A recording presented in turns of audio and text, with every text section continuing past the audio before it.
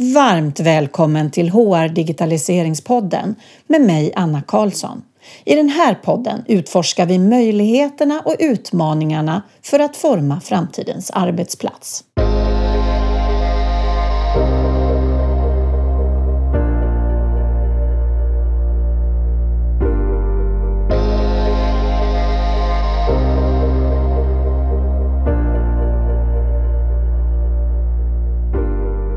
Välkommen till höstens första avsnitt som vi spelade in redan före midsommar.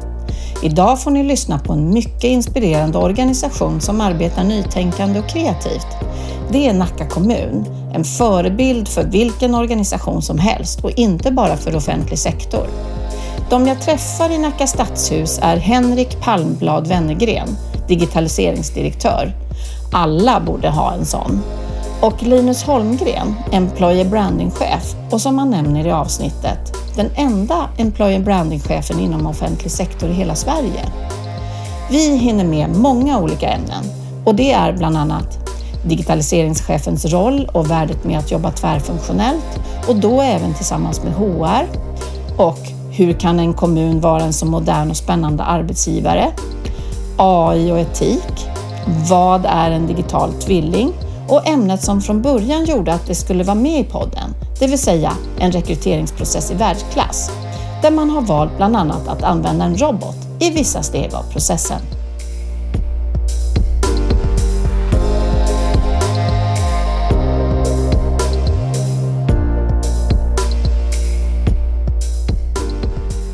Välkomna till HR Digitaliseringspodden.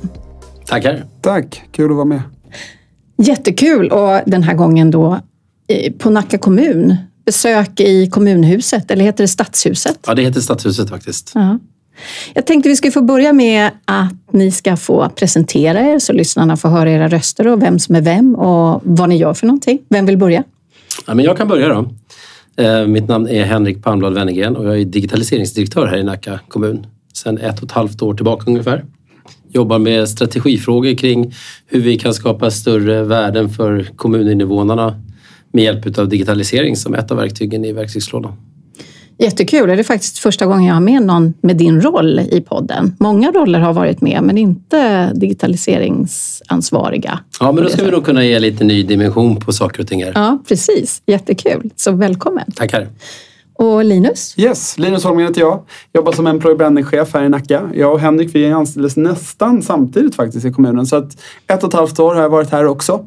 Men har en bakgrund inom HR och rekrytering och employer branding. Ja, nästan 15 år nu är det som jag har jobbat inom det här. Så att det är jättekul att vara i Nacka där det händer så otroligt mycket roliga grejer.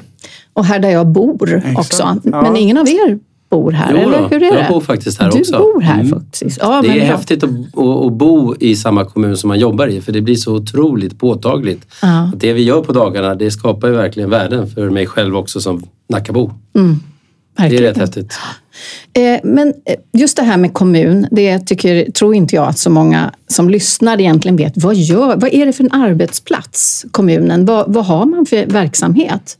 Ja, det är rätt spännande. Vi gör ju så otroligt mycket. Jag brukar prata om att vi jobbar med allt ifrån vägbulor till gängavhopp och allt däremellan. Vi bedriver ju skolproduktion och äldreomsorg och så lagar vi vägar och så bygger vi stad. Det är ju en otrolig bredd, vilket gör det här uppdraget, när man jobbar tvärfunktionellt som både jag och Linus gör i våra frågor, så blir det ju en väldigt spännvidd på arbetet. Otroligt spännande. Ser du skillnad mellan tidigare roller som du har haft i andra typer av verksamheter? Ja, absolut. Att här får man verkligen kavla upp ärmarna och tänka till. Och också inse att man kan inte vara expert på allting. Utan det är våra medarbetare och kollegor som måste hjälpa till och bidra till att vi ska kunna göra vårt jobb på ett bra sätt också. Du ville lägga ner till någonting, men jag tänkte bara säga det, att det som många kanske inte känner till, det är just utifrån precis det som Henrik är inne på, hur brett det är och hur stor variation av tjänster vi faktiskt har. Och det är någonting som jag jobbar väldigt mycket med i min roll som employer branding-chef, att uppmärksamma vad det är faktiskt vi bidrar med och vilken stor typ av variation det finns att söka ett jobb och bli attraherad av att jobba inom en kommun. Jag menar, vi har 315 till 320 olika yrkestitlar i Nacka. Oj, och det är det är massor. Pratar man med en person på stan som säger vad gör man på en kommun? Då kanske man nämner äldreomsorg, lärare, undersköterska kanske till viss del. Men just den bredden och hur kan vi nå ut med det, det är det som också är så spännande i mitt uppdrag. Men även där så står vi också inför en förändring. Vi ser ju också att vi kommer behöva en andra typer av kompetenser och roller och uppdrag framöver. Det är inte så många som tror att man kommer kunna jobba som data analyst i en kommun till exempel. Eller, ja, vi står också inför stora förändringar framåt.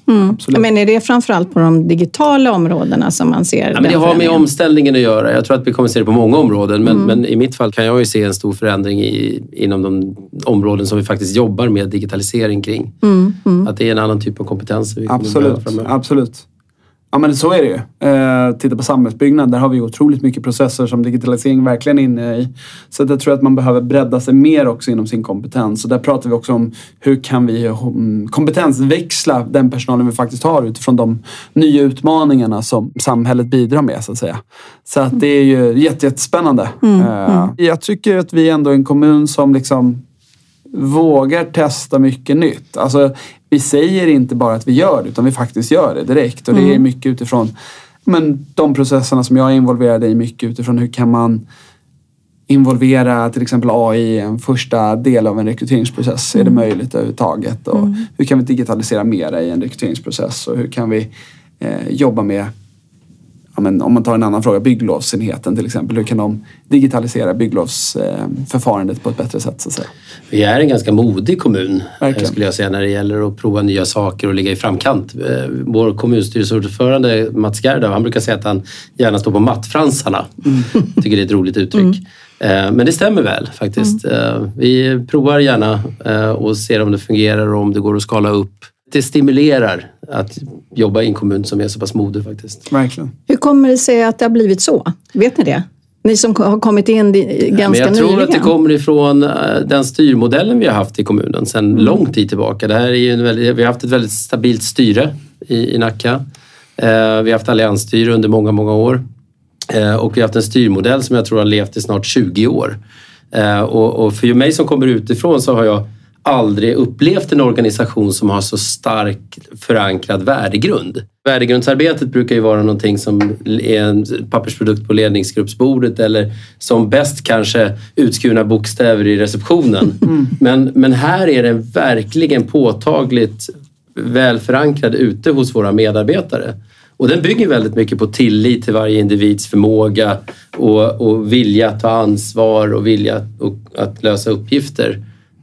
Vilket är väldigt, väldigt häftigt. Sen gäller det att utnyttja all den här energin och den kraften som det innebär och se till att vi gör saker tillsammans. Så där har vi kanske börjat få ett lite större fokus på just det här tillsammansbegreppet. Så att vi verkligen kan allokera våra resurser till att skapa utvecklingskraft på ett sätt som vi nog ser att vi behöver göra, givet att det går så otroligt snabbt framåt med teknikutvecklingen nu. Jag tror också att vi kan hänga upp väldigt mycket på, man kan väl säga att det är en ambition vi har, men att just att vi ska vara bäst på att vara kommun. Det är också lite kaxigt kanske att säga att Nacka ska vara bäst på att vara kommun, men när det gäller just att testa nytt och kanske vara en föregångare, vad kan vi göra som andra kommuner inte har gjort och hur kan vi testa det här och ska vi verkligen testa det när andra kanske inte har testat det, och då brukar vi ofta prata om hur kan vi vara bäst på att vara kommun om vi inte ligger i framkant. Alltså hur kan vi verkligen... Men för mig så betyder det också att vi kanske behöver göra saker tillsammans med partners. Självklart. Med näringslivet som kan bidra med sin kompetens. Istället för att vi själva ska sitta på all kunskap själva och bygga upp allting själv. Så kan vi återanvända det som andra har gjort och ta hjälp av de som faktiskt vill göra saker tillsammans med oss. Så det kan ju vara allt ifrån lokala näringslivet i Nacka, men också de stora techjättarna till exempel, som vi jobbar ganska mycket med nu då, kring olika spännande projekt. Verkligen. Och då tänker jag att först en fråga. Du som har jobbat i en annan kommun. Hur ser du skillnader här i kommunernas arbete och angreppssätt? Ja, men det tycker jag. Jättebra fråga. Men största skillnaden är väl att Nacka är en kommun som har mer utav en företagsanda på ett sätt. Alltså det finns en innovationskraft, alltså ett innovationsdriv i Nacka som kanske inte finns hos så många andra kommuner.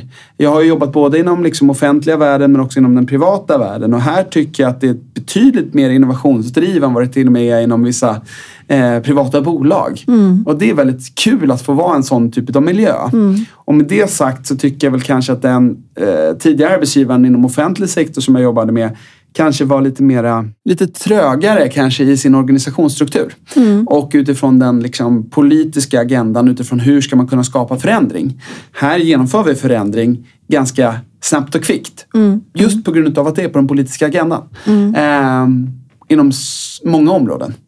Och det är ju väldigt roligt att vara en sån typ av organisation där en förändring ses som något positivt. Tycker jag. Så det handlar, precis som det i många fall handlar om ledning, styrning, vilja. Absolut. Från topp för att kunna genomföra. För det ser ju jag så tydligt att om det bara finns en eldsjäl i ett företag eller en organisation så hjälper inte det. Utan man måste ha kraften hela vägen.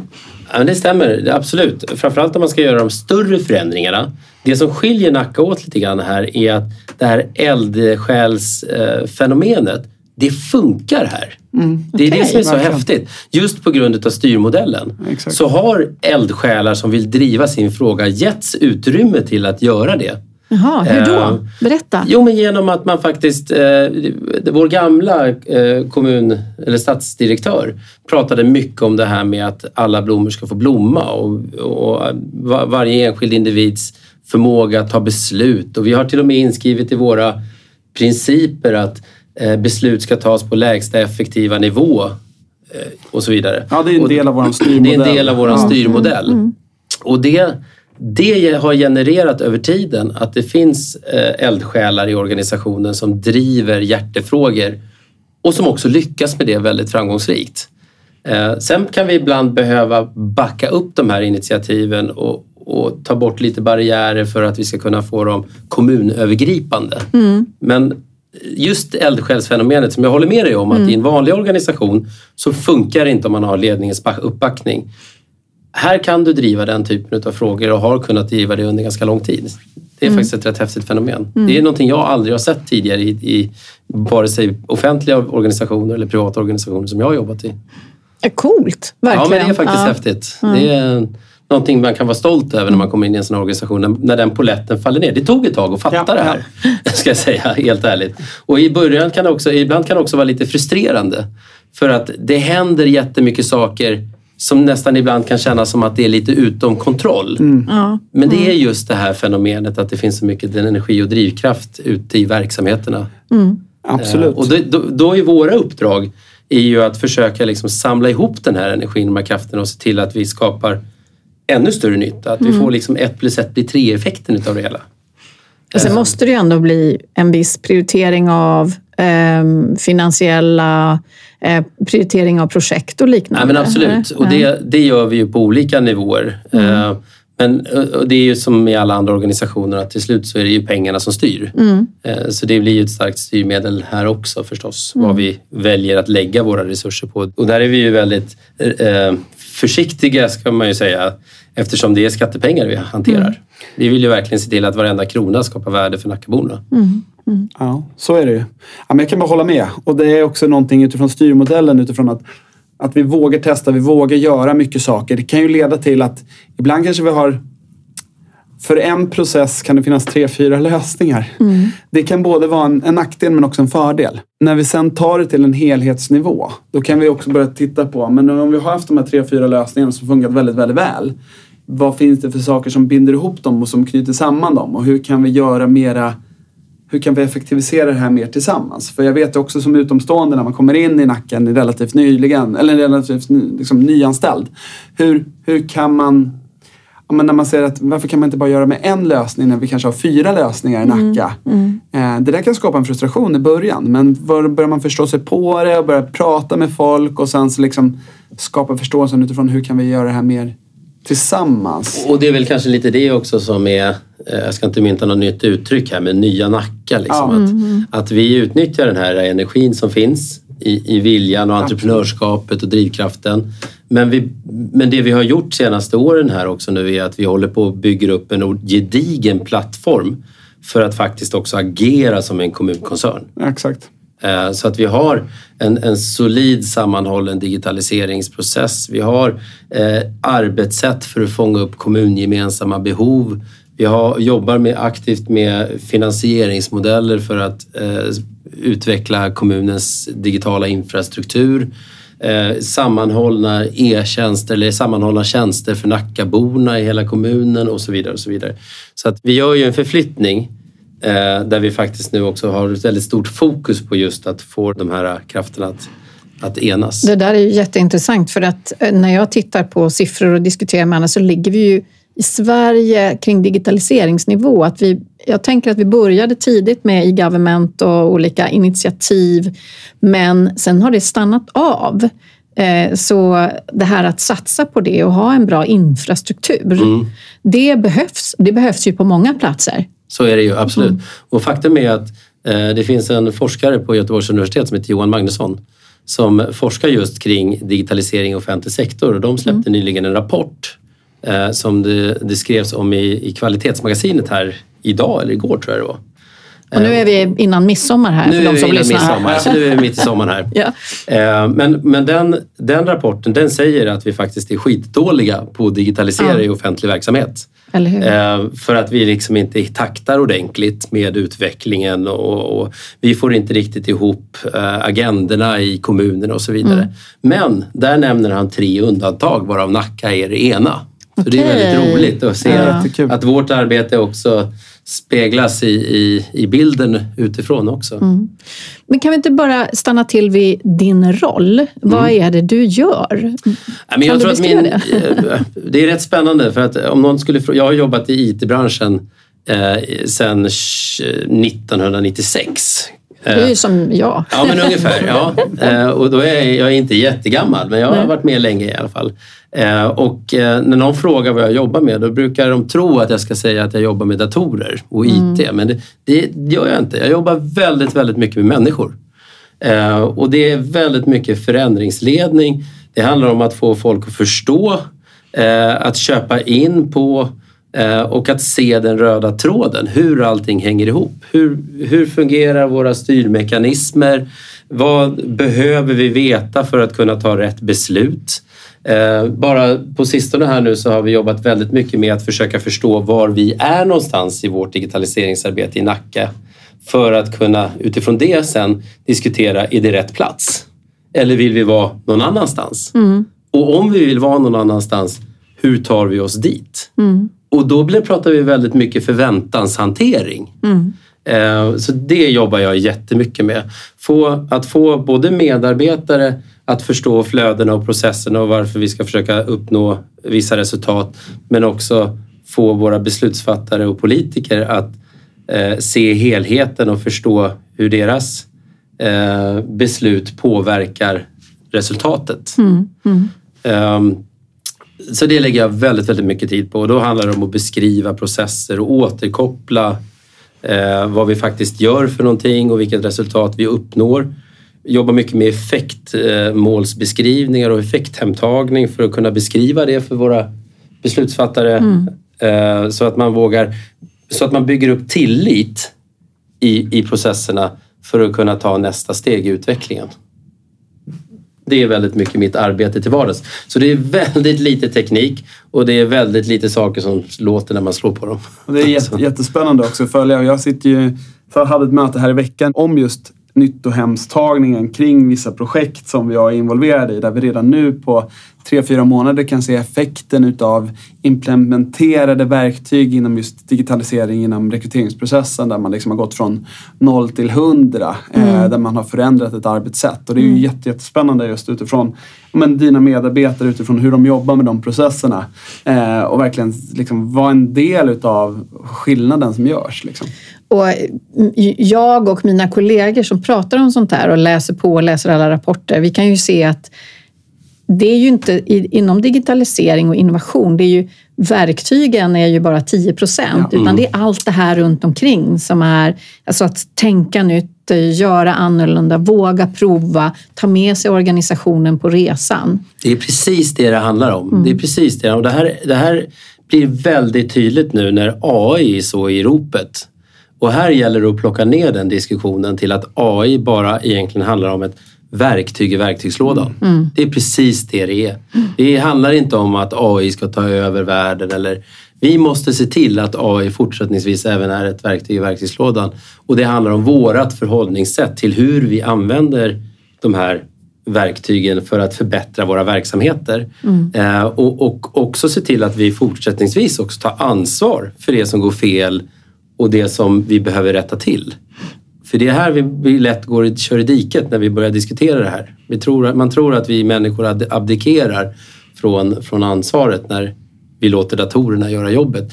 Och det gjorde vi ju inte när datorerna kom in på marknaden heller. Så att varför ska vi göra det nu bara för att vi har ett nytt verktyg? Nej, som bara beter sig lite annorlunda. Som beter sig lite annorlunda, förvisso väldigt smart och kanske ibland till och med smartare än vad vi är. Men det är ju fortfarande vi som måste se till att vi kan kontrollera de här verktygen. Så därför så innebär ju det här också ett förändringsledningsarbete i hur vi tillämpar de här verktygen. Och ett bra exempel på det är att det är supertrendigt just nu att införa såna här etiska AI-råd. Det sker på alla nivåer. Det sker på nationell nivå, på kommunnivå, privata affärsvärlden. Vi tror inte på det. Vi tror inte att det är sättet att hantera de etiska frågorna kring AI på. Att lägga en överrock där det ska sitta någon klok människa och ta beslut om vad som är rätt och fel. Vi tror att bästa sättet att hantera de etiska frågorna kring AI-tillämpningarna, det är att göra precis så som vi gör med alla andra etiska frågor i all verksamhetsutveckling. Till exempel så är det förskollärarna som bäst bedömer hur vi på ett etiskt sätt kan tillämpa AI inom förskoleverksamheten. Ingen annan. Nej. Så att, och här åter tillbaka, det sätter lite fingret på just det här med att vi kan liksom inte abdikera från ansvaret här nu. Och det handlar om vi som människor som står bakom de här lösningarna som behöver ta vårt ansvar, vi behöver ta ställning, vi behöver förändra våra arbetssätt, vi behöver förstå helheten och så vidare. Så det är mycket riktigt, väldigt mycket mänskliga beteenden och förändringsarbete och förändringsledning. Väldigt lite teknik egentligen. Är inte det väldigt kopplat till vår tillit i värdegrunden också som ändå finns? Alltså att vi har den så starkt förankrad i Nacka att tilliten är någonting vi verkligen liksom lever för och lever med. Liksom. Så därför skulle det vara så konstigt om vi sätter den här överrocken om vi inte liksom står upp för tilliten till 100%. Nej, men exakt. För jag fick ju precis den frågan här av en av lyssnarna som ville att jag skulle ta upp den här typen av fråga kring hur man hanterar AI nu med all den explosion som är. Men jag håller ju precis med. Ja, men det är lite common sense. Det är lite sunt förnuft i det hela. Att, varför ska vi göra någonting annorlunda nu? Sen är det så att vårt allmänna ställningstagande kring AI och till AI-tillämpningar, det är ju att vi ser ju en jättestor möjlighet att faktiskt kunna använda den här tekniken för att lösa samhälleliga problem. Vi vet att vi har en befolkningstillväxt, vi vet att vi blir äldre, vi vet att det är färre arbetsföra framåt. Vi måste göra saker smartare och mer effektivt. Här har vi ett jättebra verktyg för att lösa det. Men låt oss inte namnge och liksom personifiera och mänsklifiera de här verktygen, utan låt dem vara just verktyg. Det är den absolut viktigaste aspekten av det hela. Sen förstår vi också att det här behöver regleras. Det finns förstås risker och faror med teknik som är så här intelligent. Och det ser vi förstås fram emot och vi hoppas att EUs AI Act här och den regleringen som är på väg in nu faktiskt ska hjälpa oss med det. Men vi vill inte hamna i samma situation som vi har gjort med GDPR och de amerikanska molntjänsterna där vi lägger mer tid på att försöka tolka lagstiftningen och navigera i den än att faktiskt utveckla. Vilket är det är ett väldigt tråkigt läge vi har hamnat i där. Och där blir det ju ofta i många lägen att man istället för att agera, man agerar inte alls för att man är så rädd för att göra fel helt enkelt. Tolka fel eller... Men det är ju det här att man måste ju prova sig fram på vad man gör. Absolut, och då tänker jag att det behövs liksom skapas utrymme för utforskandet kring de här nya teknologierna också. För att ska vi upprätthålla vår kompetens kring det här, då måste vi testa. Annars kommer vi bli ifrånkörda. Alltså Sverige kommer bli ifrånkörda. Jag tänker, ska vi gå in på ditt område, Linus, med employer branding och rekrytering. Och hur jobbar ni där? Och vad är det som egentligen det här samarbetet mellan er, hur funkar det? Ja, men precis. Ja, men jag är ju den enda employer branding-chefen inom offentlig sektor i hela Sverige. Så att det är ju ganska unikt. Vi har gjort en satsning som inte många andra kommuner och statliga verk och liksom myndigheter har vågat göra. Och det handlar ju väldigt mycket utifrån att politiken tillsammans med statsdirektören har satt upp ett mål utifrån kan en offentlig arbetsgivare bli en av Sveriges bästa arbetsgivare på sikt. Så det är ett av mina mål som jag har. Kombinerat med att jag har ett mål som handlar om att bli studenternas förstahandsval när det kommer till att välja arbetsgivare också. Så det är egentligen det som mycket av mitt arbete baseras på. Och då måste man ju börja någonstans.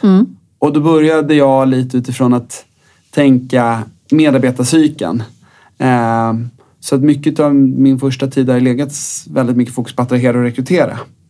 Och gällande just inom attrahera och rekrytera-delen som jag ändå ser som grunden utifrån medarbetarcykeln börjar ju attrahera och rekrytera-delen. Om vi skulle börjat mer utveckla och motivera då hade vi kanske liksom men det beror ju också lite på var man befinner sig, hur ser det ut, har man sina medarbetare men så ser det ju egentligen inte ut i Sverige hos någon. Nej, men, och då har det väl varit lite utifrån att så här, vad kan vi erbjuda våra ledare utifrån att ha en riktigt bra rekryteringsprocess i världsklass liksom. Hur kan vi bygga en rekryteringsprocess i världsklass utifrån att nå målet till att bli en av Sveriges bästa arbetsgivare. Då behöver vi digitalisera mera och effektivisera rekryteringsprocessen mer. Tidigare kanske vi haft en traditionell rekryteringsprocess medan vi nu har en palett utifrån att erbjuda ledarna möjligheterna till att vara mera digital i rekryteringsprocessen. Vi har idag möjligheten att genomföra en AI-intervju som första skede i en rekryteringsprocess. Vi har möjligheterna att jobba med, eller vi jobbar med kandidatupplevelsen mer direkt än vad vi gjorde tidigare. Då vi liksom skickar ut enkätutskick och följer upp med data utifrån hur presterar olika enheter och hur presterar olika rekryterande ledare utifrån vad kandidaterna ser på rekryteringsprocessen hos oss på ett annat vis än tidigare. Men är det ledarna som beslutar hur de vill rekrytera, hur de vill sätta upp sin process eller med stöd från en rekryterare då och en palett av olika aktiviteter? Exakt. Vi börjar titta på hur ska vi kunna göra att vissa skeden ska alltid vara liksom alltid ligga med i en rekryteringsprocess, men vi har rekryteringsavdelningar eller rekryteringsenheter i Nacka som erbjuder rekryterande ledarna vissa delar som alltid ska vara med. Men vi jobbar vidare med utvecklingen utifrån vad kan vi alltid erbjuda och vad ska alltid vara med. Men just paletten utifrån vad rekryterande ledare kan välja har på 1,5 år blivit betydligt större och betydligt bredare. Och inte den här traditionella rekryteringsprocessen som man kanske pratade om tidigare. Den här med telefonintervju, fysisk intervju, andra intervju och kanske något personlighetstest och referenstagning. Där har vi kunnat digitalisera mera i hela rekryteringsprocessen på ett annat vis. Och titta på vilken typ av roll som man söker då för att förenkla, göra olika processer. För det här ser jag ofta att man har sin process. Och så med 360, eller vad sa du, hur många olika jobbtyper? Ja, men runt 315-320 olika typer. Över 300 i alla fall. Jag menar, då kan man ju inte rekrytera på samma sätt. Sen gäller det också att jag tror att det handlar om att få ledarna med på att rekrytering inte är ett nödvändigt ont utan att det är en möjlighet och att det är extremt roligt och en möjlighet att verkligen jobba smart med rekryteringsprocessen. Då behöver man effektivisera det för ledarna så att de tycker att det är kul med rekrytering och inte att det är svårrekryterat och bristkompetens och man vill pyssla med någonting helt annat när man är bara liksom ledare. Men så kommer rekryteringen in på det. Så att säga. Men jag tror också att vad du också bidrar med i Nacka kommun, det är ju också att lyfta det faktum att det är riktigt, riktigt roligt att jobba i kommuner och väldigt stimulerande. Det är inte så många som fattar det. Att vi jobbar ju faktiskt ganska ofta inom cutting edge-områden. Både när det gäller teknikutveckling men också inom våra, så att säga, verksamhetsområden så är det ju verkligen i framkant. Och det är vi jättedåliga på att berätta om. Och där kommer ju employee branding-arbetet in som en jätteviktig komponent. För det lyfter ju hela upplevelsen av att jobba i en kommun. Om man bara tittar på andra bolag så så jobbar man med det hela tiden. Men i offentlig verksamhet så har man varit lite feg när det gäller det. Men det är lite så. Varumärket och varumärkesbyggnad och vara stolt över det varumärket man har. Jag menar, kommunen har ett varumärke. Men vi måste vara tydliga med vad vi liksom paketerar i det och hur kan vi marknadsföra det utåt. Jag brukar prata om det här med marknadsföringsstrategi kombinerat med medarbetarstrategi. Eller liksom attrahera strategi som blir samma sak egentligen. Jag menar, employer branding är ju marknadsföringen i mångt och mycket. Och hur jobbar vi med inbound recruitment som kanske blir liksom en del av strategiarbetet. Hur kan vi släppa ut riktat innehåll mot våran grupp eller vad säger kandidatmålgruppen på ett snyggt sätt. Hur kan vi jobba mer frekvent med det för att just skapa en attraktion, skapa en konvertering utifrån att vara intresserad till att bli kandidat till att bli anställd. Liksom. Och med det också hjälpa våra medarbetare att beskriva sina uppdrag på ett sätt så att de känner stolthet över det. Absolut. För det är också en väldigt viktig aspekt att våra nuvarande medarbetare också kan gå ut och berätta hur bra och roligt det är att faktiskt jobba och vilka häftiga saker man får göra när man jobbar i en kommun. Verkligen. Nej, men så är det ju. Och den andra delen som handlar om det här med studenterna. Alltså hur kan man bli studenternas förstahandsval? Det handlar ju om olika typer av etapper. Där kan man jobba. Vi har etablerar just nu ett studentprogram mot högskolan och mot universitet där vi har valda universitet utifrån liksom en noggrann analys. Vilka ska vi jobba mer med dedikerat? Och vilken typ av målgrupp? Men vi ser ett behov av att få in ingenjörer till oss på sikt. Nu är det lite lugnare med byggnadstakten men det kommer successivt öka. Och vi ser också att vi har ett behov av att rekrytera in ingenjörer på sikt under en längre period.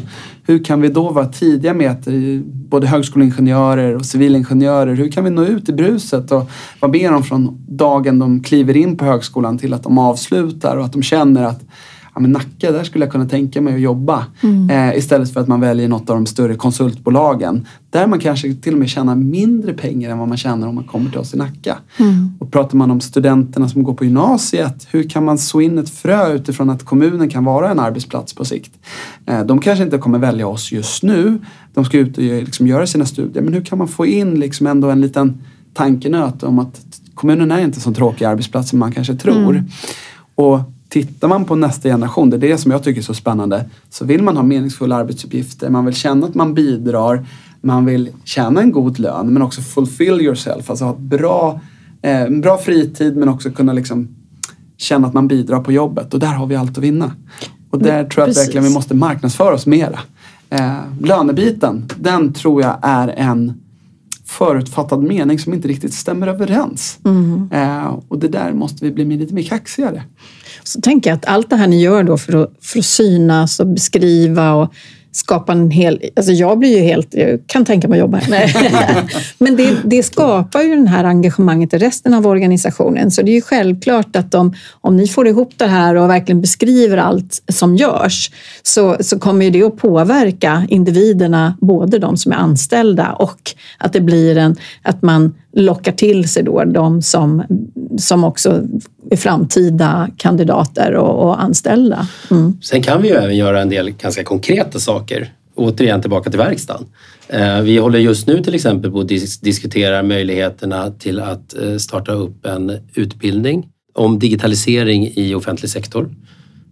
Och det skulle kunna vara ett sätt att också jobba in kunskapen kring vad det innebär att jobba i en modern kommun helt enkelt. Så att vi jobbar med ganska bred palett för att bygga upp det här varumärket kring Nacka. Och du sa att ni jobbar mycket med cutting edge teknologi och kan du ge några exempel på vad ni gör för någonting där? Ja, men absolut. Just nu så driver vi ett pilotprojekt där vi med hjälp av kameror monterade på sopbilar skannar av gatorna för att bedöma underhållsbehovet med hjälp av AI. Ett bra exempel. Vi tittar på verktyg. Vi ska dra igång någonting som vi kallar för framtidsdialogen i Nacka, som är ett sätt att involvera Nackaborna, och där finns det ett politiskt beslut kring att vi ska göra för att beskriva Nacka som den platsen man vill leva och bo på. Och i det arbetet så tittar vi på nya verktyg för att få igång den demokratiska medborgardialogen som också är AI-styrda. Jättespännande utvecklingsområden faktiskt. Otrolig potential. Ja, men verkligen. För att förstå, för AI är fantastiskt just på de frågeställningarna, att kunna förstå vad som sägs. Absolut. Summera och så vidare. Precis, men sen gör vi andra saker som inte innehåller AI också. Bland annat nu så driver vi ett projekt tillsammans med RISE och Stockholms stad och ett antal fastighetsbolag kring att skapa en digital tvilling. Och en digital tvilling, det kan vi använda oss av massa ställen i vår verksamhet för att simulera olika flöden. Det kan vara trafikomläggningar, det kan vara simuleringar kring vad det skulle innebära om alla som nu åker bil på Värmdöleden börjar cykla istället. Eller vad det innebär när vi får hit tunnelbanan 2030. Eller vi kan också använda den för att simulera stadsutvecklingsprocessen. Visa hur kommer byggnaderna se ut volymmässigt, hur kommer de se ut estetiskt och så vidare. Och på lite grann på temat att en bild säger mer än 100 ord. Eller 1000 ord kanske. Man säger. 1000 ord tror jag. 1000 ord säger man. Så kan vi jobba med visualisering för att skapa en bättre förståelse och bättre... Så vad är en digital tvilling egentligen? Ja, men en digital tvilling, det är ju egentligen en datamodell där man matar in olika typer av data. Det kan vara kartdata, det kan vara fastighetsdata, men det viktiga är att datat är korrekt. Så att i den här digitala tvillingen så ser den exakt ut så som det faktiskt ser ut i verkligheten. Det är inget påhittat. Utan fastigheterna står exakt där de ska stå. Vägarna är exakt där de är. Vattennivåerna är precis som de ska vara och så vidare. För sen kan man börja skruva i det här datat och börja mata in olika parametrar för att kunna visualisera olika typer av simuleringar. Och det kan vara översvämningar eller vad det kan vara för någonting. Då. Det är en digital tvilling och det här bygger egentligen på spelteknik. Och grundidén till digital tvilling kom faktiskt från NASA från början. Man använde den vid första månfärden. Så då ville man kunna hjälpa till om det hände någonting i kapseln uppe i rymden. Så då byggde man en fysisk kapsel som såg exakt likadan ut och ställde den på marken. När det då hände någonting uppe i rymdkapseln så kunde man gå in i den här kapseln och titta och säga och instruera. Vrid på knappen till vänster och den högra saken och det här. Men sen hände en explosion. Det var en syrgasbehållare som exploderade i den här rymdkapseln. Och då ändrades ju förutsättningarna. Och då började man fundera på hur kan vi skapa någonting där vi också kan ändra förutsättningarna. Och där kommer den digitala tvillingen. Så det är grundidén, men sen kan den användas på massa olika ställen och i sin största konsumentperspektiv då pratar vi om metaverse, men det är ett helt eget poddavsnitt tror jag. Ja, precis. Det har jag haft något på också. Men det är just det här när man använder termer så behöver man beskriva vad det är för någonting så lyssnarna som kanske någon som aldrig riktigt berör det tekniska måste förstå vad det är. Så tack så jättemycket för den djupa förklaringen. Och det är också väldigt spännande utifrån det som Henrik är inne på. Jag menar, jag som employer branding-chef med alla innovationer som vi driver i Nacka och allting som händer så måste jag också ha ett filter utifrån vad kan vi släppa ut i våra kanaler och våra sociala mediekanaler som också har ett intresse för våra kandidater på sikt utifrån att liksom våran attraktion ökar ju också i takt med allting som vi gör inom de innovativa delarna som vi driver övergripande i Nacka. Så tillsammans med kommunikation så brukar vi också diskutera vad kan vara av relevans för kandidaterna. Och det tror jag också är väldigt, väldigt spännande utifrån alla innovationer som faktiskt drivs i Nacka. Vad som tilläggs. Och så tänker jag då med allt det här innovativa som ni gör. Hur mycket är du involverad vad man gör inom people- eller HR-området? Hur pass mycket, inte bara rekrytering och branding, men hur jobbar man på det området generellt? Men vi jobbar ganska tajt ihop faktiskt.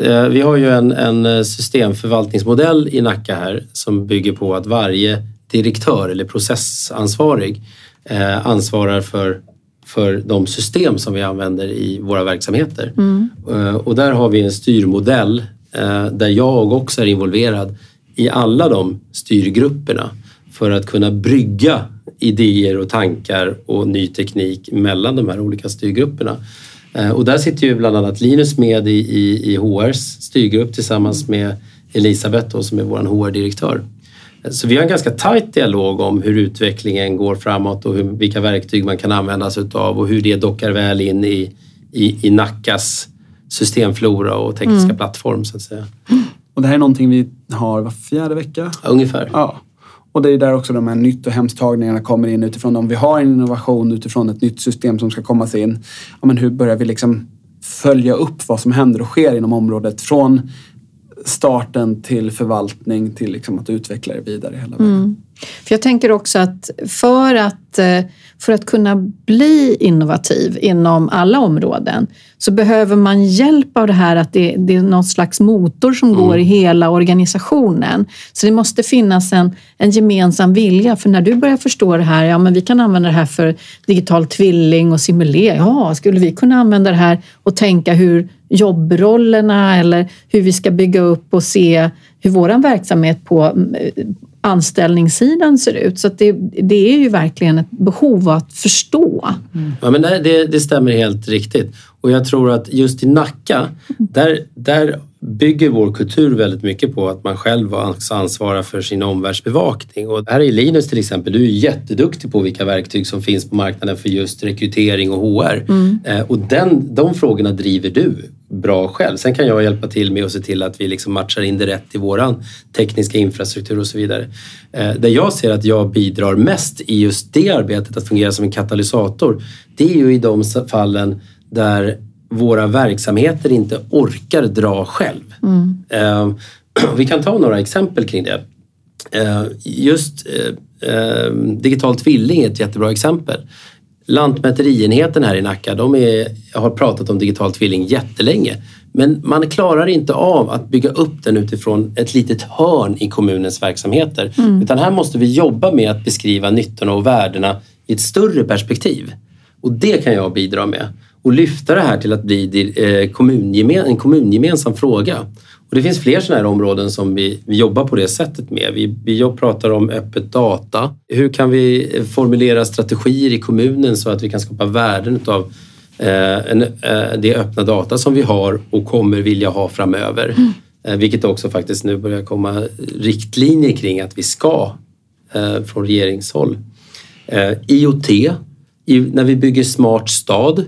Hur kan vi säkerställa att vi har rätt förutsättningar för att bygga IoT-nätverk och sensorer ute i Nackasamhället så att vi kan skapa den här smarta staden som vi vill skapa.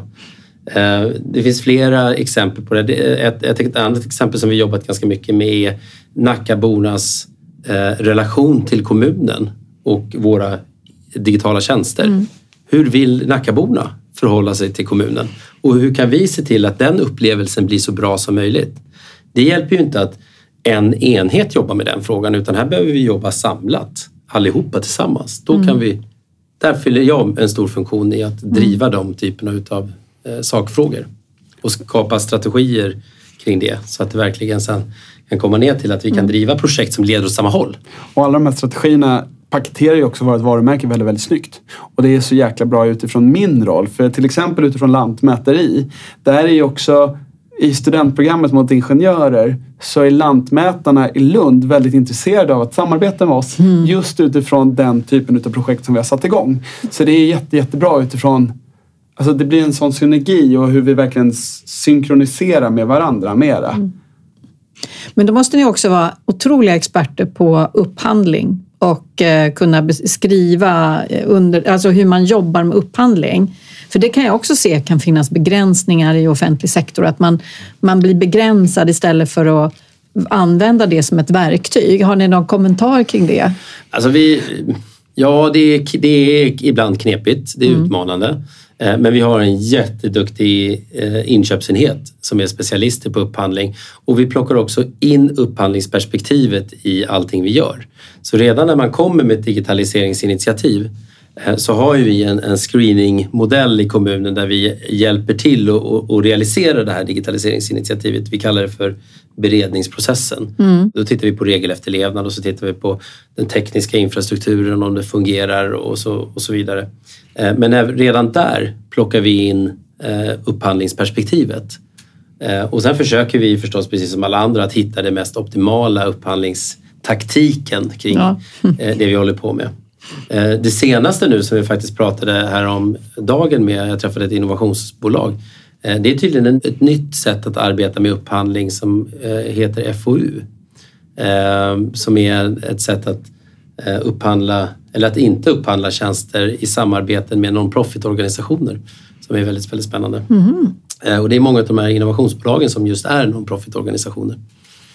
Så ett väldigt spännande sätt att jobba i partnerskap. För att kunna få den här innovationen att hända. För att kunna få den innovationen att hända. För det är svårt. Det är svårt att driva innovationsupphandlingar. Och det är svårt att få den här flexibiliteten man vill ha i vanliga upphandlingar. För ofta så låser man in sig lite för mycket. Så att det finns utmaningar med det här. Därav min fråga. Ja, precis. Men jag tror beredskapsgruppen, precis som Henrik beskriver utifrån beredskapsärendet som faktiskt skapas. Beredningsgruppen. Så den beredningsgruppen som faktiskt finns här i Nacka skapar också förutsättningar utifrån vad är möjligt för oss och vad vill vi liksom gå åt förhåll utifrån digitaliseringsstrategin som förs i Nacka. Den hjälper oss väldigt, väldigt väl utifrån upphandling. Jag menar, vissa delar kan vi göra och vissa delar kan vi inte göra. Och då ligger det väl i linje med det vi faktiskt ska göra som liksom koncern, som Nacka-koncernen. Så det är ju... I början kan man tycka att beredningsgruppen... Vad vill de åt liksom? Men sen förstår man the whole picture utifrån liksom att det är en större del utav liksom Nacka-koncernen på ett sätt. Det jag menar är utifrån att om jag har ett initiativ utifrån att det här vill jag upphandla och det här vill jag göra, så måste jag beskriva det väldigt, väldigt väl utifrån vad beredningsgruppen vill ha in utifrån tekniska specifikationer och sådana saker. Vilket gör att vissa leverantörer tyvärr inte kanske uppfyller de målen som vi sätter. Precis, så är det ju. Men hur har reaktionerna från chefer med allt det här med nyrekrytering då, om vi går ner på det HR-mässiga. Hur har mottagandet varit, effekten av det ni har gjort hittills? Har ni något resultat? Ja, men absolut. Alltså, från början så blir det ju lite som vi var inne på tidigare här med att Nacka utifrån att alla blommor ska blomma och att vi ska liksom, fatta beslut på absolut lägsta, effektivaste nivå. Vilket innebär att vissa avdelningar är mer mogna till att testa nytt än andra. Men det som är ett stort och bra resultat är ju när andra avdelningar som har varit tveksamma också vill testa. Där ser vi till exempel utifrån det här med att välja AI i screening-delen av en rekryteringsprocess, då vi ser utifrån hur det effektiviserar mera och hur det faktiskt sparar tid för våra rekryterare. Så där har vi jobbat väldigt mycket med till exempel vikarieanskaffning.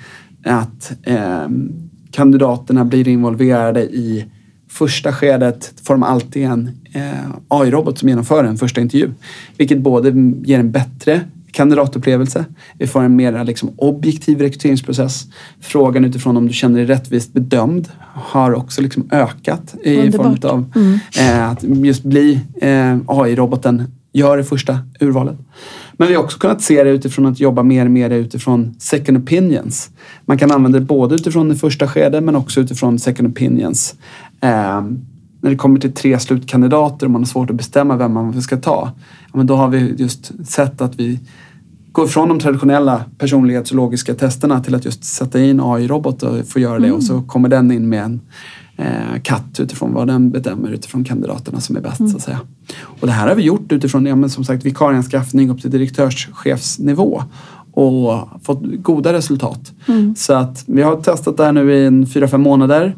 Vi har väl 2 stora verksamheter som jobbar dedikerat med det, skulle jag påstå. Där vi har en 3:e verksamhet nu av 4 som verkligen vill komma in och köra igång mer med det. Så att det händer otroligt mycket. Och det som är roligt, som jag nämnde tidigare, utifrån att vara kanske en av de första arbetsgivarna som verkligen testar, gör också att vi har mycket att säga till om. Så att vi kan verkligen ställa krav på leverantören utifrån att det här behöver ni förändra, det här behöver ni förbättra, det här tycker våra kandidater och det här liksom, vill vi genomföra mer. Gör ju att vi driver utvecklingen gentemot liksom, leverantören på ett helt annat vis. Och det är lite kul, för nu ser vi att andra kommuner som kanske också är större än oss vill göra samma resor som vi har gjort.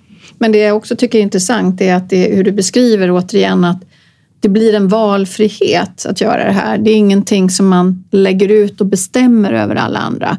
Just det här att man inte behöver ha samma sätt att agera, och då kan delar av organisationen komma successivt istället för att man ska ha med alla på samma resa då. Jag tror ganska mycket på att man måste förstå värdena för att kunna köpa in på arbetssättet.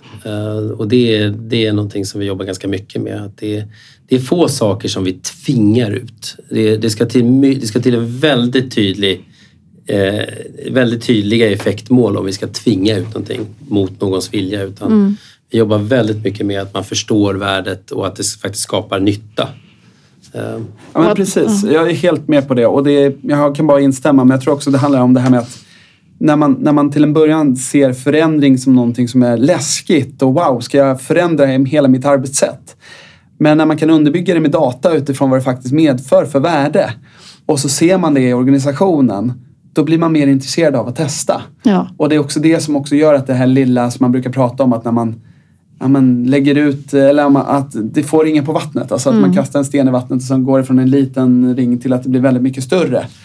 Och det gäller att ta tålamodet. Och det är det som jag också tror är väldigt, väldigt bra i Nacka, att vi får tålamod, och det finns den här man är liksom tålmodig utifrån att se resultaten på sikt. Men sen är det ju också så att det handlar om också att höja medvetandegraden och kunskapen. Så att där har vi ju vidtagit rätt mycket åtgärder också. Vi har ju startat upp någonting som vi kallar för Digi-akademin till exempel, just för att höja kunskapsgraden inom olika typer av digitaliseringsområden.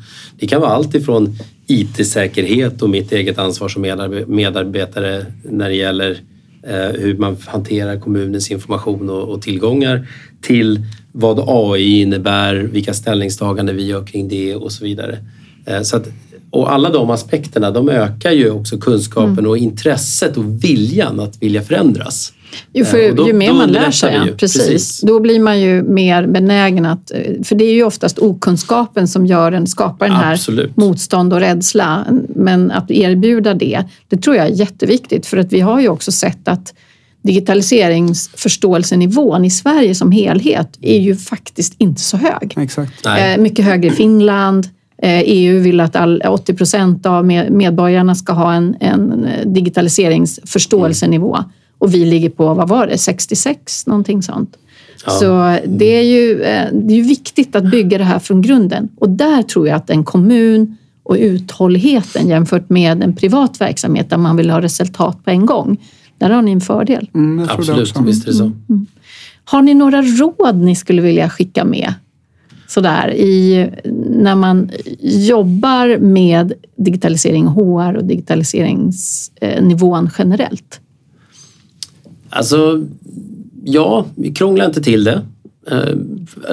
Försök fånga upp den lågt hängande frukten. Prata om digitalisering. Prata om vilka värden det skapar. Ge er inte på, om ni inte känner er väldigt, väldigt mogna, så ge er inte på den mest utmanande och mest spännande tekniken. Utan börja med det som någon annan redan har prövat och jobba därifrån. Och sen prata om det. Prata om det med era medarbetare, prata om det med era beslutsfattare, med era medborgare om man jobbar i en kommun, eller med era kunder om man jobbar i ett företag. Ja, precis så. Jag tänker också mycket på det här med att använda nätverket. Alltså det är ett så otroligt bra nätverk man har i sociala medier till exempel, eller om du har en yrkeskollega från en tidigare arbetsgivare som du kan hämta inspiration och råd ifrån. Det tror jag är riktigt, riktigt bra. En fördel som vi har inom offentlig sektor, det är att allting är offentligt. Ja. Så att jag kan ju bara ringa till Västerås och fråga att ni är riktigt duktiga på att skapa content. Kan vi ha ett utbyte kring det? Och då måste de ha ett utbyte med mig. Och för det gynnar båda parter. Liksom. Ja, men åt andra hållet också så är vi lanserade vår digitaliseringsrapport där för några veckor sedan. Som beskriver hur vi presterar kring vår digitalisering och vilka omvärldstrender vi ser och hur de påverkar oss och vilken inriktning vi har framåt. Den lanserar vi helt öppet, helt transparent för alla att läsa och ta del utav. Både Nackaborna, våra politiker, våra medarbetare och alla andra intressenter som är intresserade. Det är också en del i det här att faktiskt börja vara lite mer transparent och våga prata om. Och den tror jag vi ska lägga med i en länk. Det kan vi absolut. Det går jättebra. I poddavsnittet. Så. Men verkligen. Och jag tror precis det här med att just våga göra mycket. Alltså våga börja någonstans och våga ta... Det är det jag menar där med att använda sig av nätverket. Att hämta inspiration utifrån andra som har gjort det. För jag menar, den tanken du kanske har på kammaren, det har många andra redan haft. Så att våga hämta inspiration och våga nyttja de kontakterna du faktiskt har. Tror jag är superbra. Tack så jättemycket för att ni ville vara med. Det här var superinspirerande och speciellt för mig då som bor här också och kommer få nytta av allt det här. Så tack. Tack för att vi fick komma. Tack för att vi fick komma.